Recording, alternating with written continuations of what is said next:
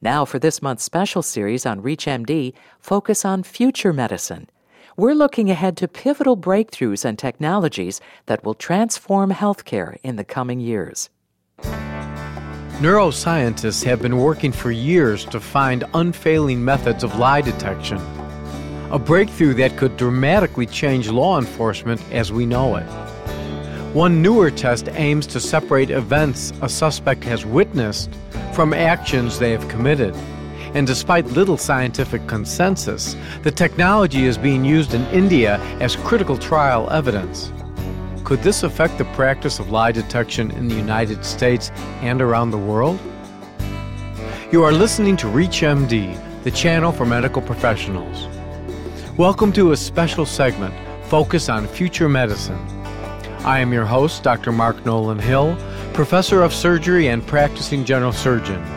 Our guests are Mr. Henry Greely, Professor of Law and Director of the Center for Law and the Biosciences at Stanford University, and Dr. J. Peter Rosenfeld, Professor of Psychology at Northwestern University. Welcome, Mr. Greely and Dr. Rosenfeld. Thank you. Nice to be here. Thanks for the opportunity. Mr. Greely, can you give us a framework for the case in India which put this in the spotlight? Sure. This is a very troubling case. It was a murder accusation against a husband and wife who the prosecutors claimed had murdered the wife's previous fiancé using arsenic poisoning. The case was tried to a judge without a jury, and the judge has a very nice, long, written opinion discussing the evidence. One piece of evidence that he discusses at some length is evidence from the wife, none from the husband, of both a regular polygraph and a newer method called brain electrical oscillation system, or BEOS. What's that? Well, the BEOS system is kind of hard to describe because it hasn't been described in any peer-reviewed literature, and all we really have on it is a pamphlet from the creator of it. It's clearly an electroencephalogram-based system looking at electrical currents in the brain. It appears to be based on work done that Dr. Rosenfeld and others have done concerning the so-called P300 wave, a signal some people think that a person recognizes or a person's brain has recognized something. The BEOS creators, or at least the police investigators, the forensics lab for the Indian state of Maharashtra, claims that BEOS can distinguish between knowledge somebody has because they actually experienced it and knowledge they have because they heard about it or read about it or in some other way encountered it other than personal experience, though we have no evidence other than their say-so that this is true. What happened in this case is the police put the suspect in a room and read to her the police's story of the crime, but in the first person, as if she were saying it. So she's sitting there and she's hearing a voice saying, "I decided to kill Adit. I bought the food. I bought arsenic. I put arsenic in the food. I gave him the food," and so on. And they claimed that they were able, as a result of this BEOS examination, to determine that she had experienced all those things. At the trial, the BEOS work and the polygraph examination were both used as evidence, admitted as evidence, without apparently a lot of discussion about whether it was valid evidence or not. And together with some, I think, relatively weak circumstantial evidence, were used to find her guilty and her husband guilty, and they've both been sentenced to life in prison. Well, gentlemen, if I could ask both of you, what were your first reactions when you heard about this?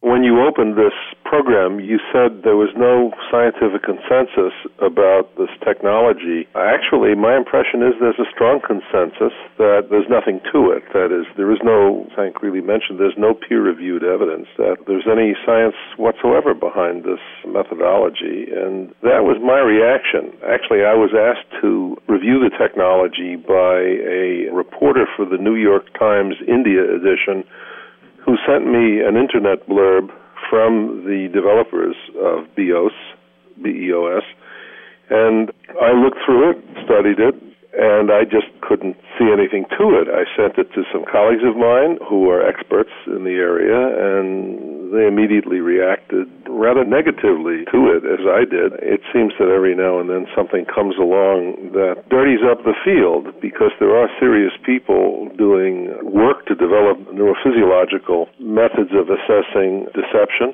And when something like this comes along and gets the newspapers and the other media excited, it tends to arouse skepticism from the scientific community and probably the legal community, and it raises other ethical issues in the legal community, and then it gives everybody doing serious work in this area kind of a bad name, and the fear of the baby being thrown out with the bathwater, and that was my reaction. So if there is scientific consensus that this is not a valid approach, how then did it get all the way to the court and the judge actually used it in making his decision? I simply don't know. I can give you a legal answer, but it adds up pretty much to what Dr. Rosenfeld said. I can't figure out how this got admitted.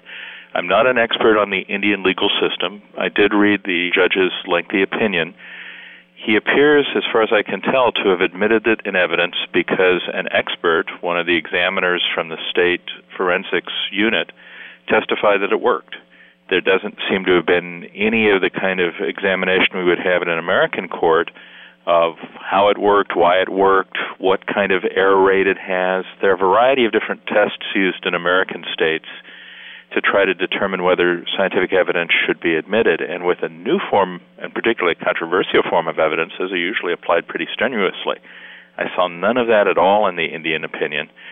A little disconcerting is what was stated in the opinion, that two different states in India, the state of Maharashtra, which includes Bombay or Mumbai, and the state of Gujarat, both have crime labs devoted to this technique without any apparent scientific backing for it. I think I also saw the same internet blurb that Dr. Rosenfeld looked at, which is the only background information I've been able to find about this system. And frankly, it looks like a marketing pamphlet more than anything else. It certainly doesn't give any scientific support for the really quite amazing claims these folks are making. Now, I understand that there is some work and some valid reason to think that there may be something like a recognition signal in the brain. That continues to be somewhat controversial in terms of how useful it might be in a lie detection context, but their claim that somehow they can distinguish between recognitions because you took part in the experience versus recognition because you heard about it or saw it someplace else is quite striking, and that's one of those extraordinary claims that would require extraordinary proof. There doesn't seem to be any proof at all. If you have just joined us, you are listening to a special segment, Focus on Future Medicine, on ReachMD, the channel for medical professionals. I am your host, Dr. Mark Nolan Hill, and our guests are Mr. Henry Greely, Professor of Law and Director of the Center for Law and the Biosciences at Stanford University, and Dr. J. Peter Rosenfeld, Professor of Psychology at Northwestern University. We're discussing the sanctioned use of brain scans in a court of law. Gentlemen, do you have a sense for why India was the first country to take this leap of faith in these tests? I can't answer that. I don't know. I have no idea how or why. Yeah, I don't really know either, other than to say that the BIOS system does have a claimed Indian inventor. Oh, that's right. And sure. I think there may be some national pride involved in deciding that this homegrown technology is ready for prime time. But that's speculation on my part. I find it kind of mystifying. Has this homegrown technology, as you describe, been presented internationally in journals or meetings? No, not that I know of. No meetings that I attend. I haven't seen any record of any scholarly discussion of it in publication or in conferences. Do you have any sense for how many current cases in India in which these brain scans actually may be entered as evidence? The only thing I know about that is from the court's opinion in this murder case. The court does say it had been used in a number of, quote, a number of investigations and had been admitted in evidence in several cases before. A number of and several are both pretty imprecise terms, but it sounds like more than one and less than a lot. I also read the judgment of the judge and was struck by the fact that there was one case in which this technology was used in which there was a death penalty involved, which I thought was extraordinary. Are there any other countries that are interested in this type of technology and bringing up the United States as well? Well, there's certainly a lot of countries that are interested in lie detection technologies more generally, including those with some direct brain or neuroscience basis. I don't know of any other country that's interested in the BIOS technology, although the digital marketing pamphlet that I examined said that officials from several countries have been in contact with the inventors. There is a company in the United States that has been trying for quite a few years to market a somewhat similar technology that they call brain fingerprinting, thus far without a great deal of success. Peter, maybe you can say more about that. Well, yeah, I wrote a critical review of that method. I guess it was published in 2006. It is also a technology. It's somewhat more solidly based because it's based on the P300 brainwave, or event-related potential, which does have a known relationship with recognition memory. However, the accuracy in use and resistance to countermeasures of P300 is still something that serious scholars challenge. So I would certainly say that this brain fingerprinting has not been widely accepted by scholars in the United States. How is that fingerprinted, that P300? Well, if I were to present to you every 3 seconds a series of names, and let's say 15% of the time I presented you with your own name, your electroencephalogram would take a positive shift with a reaction time of about 500 milliseconds from the presentation. You'd get a distinct trough in the brainwave that you wouldn't see to other names that have no relevance to you. So something that's rare and meaningful will elicit the P300 response. And a number of us, including the original brain fingerprinter, have been studying the ability of using this recognition response as an indication of concealed information related to a crime which a perpetrator might not openly confess to. This is a promising technology, although I think the claims of brain fingerprinting, that particular enterprise that uses it, have gone a bit too far. Originally, the brain fingerprinter used P300 as the basis of the lie detector, but then he developed what he says is a special enhancement of P300, the details of which, very much like BIOS, have not been peer-reviewed and, in fact, are proprietary. The details have never been made public, so no one can replicate it. In fact, my graduate students, when they first learned about BIOS, referred to it as the Indian brain fingerprinting. But P300 is a valid index of recognition. How well that can be used in a courtroom situation or in other forensic situations is being studied actively. Mr. Greely, certainly as a professor of law, we would think that in all countries, when you get to the level of a courtroom and judges, that they use good common horse sense as well as scientific evidence.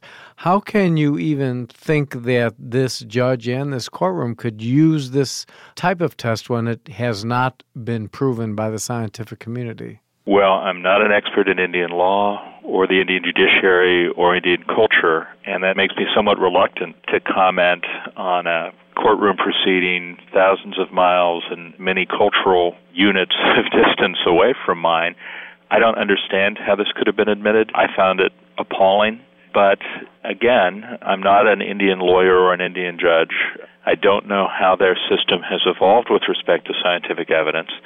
I would say as an outsider that if it's evolved in a way that allows this evidence in, they really may want to reconsider their standards for admitting scientific evidence, because this is really disturbing. Gentlemen, finally, is this by the international community thought of as just folly? Making a decision based on inaccurate evidence? Yeah. And it's like making a decision based on the magic 8-ball. It's really quite disturbing. I want to thank our guests, Mr. Henry Greely and Dr. J. Peter Rosenfeld. We've been discussing the legally sanctioned use of brain scans in court. I'm Dr. Mark Nolan Hill, and you have been listening to a special segment, Focus on Future Medicine, on ReachMD, the channel for medical professionals. Be sure to visit our website at reachmd.com, featuring on-demand podcasts of our entire library.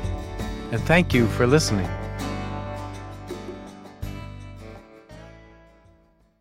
You've been listening to this month's special series, Focus on Future Medicine. For a program guide and a complete list of shows, please visit us at reachmd.com.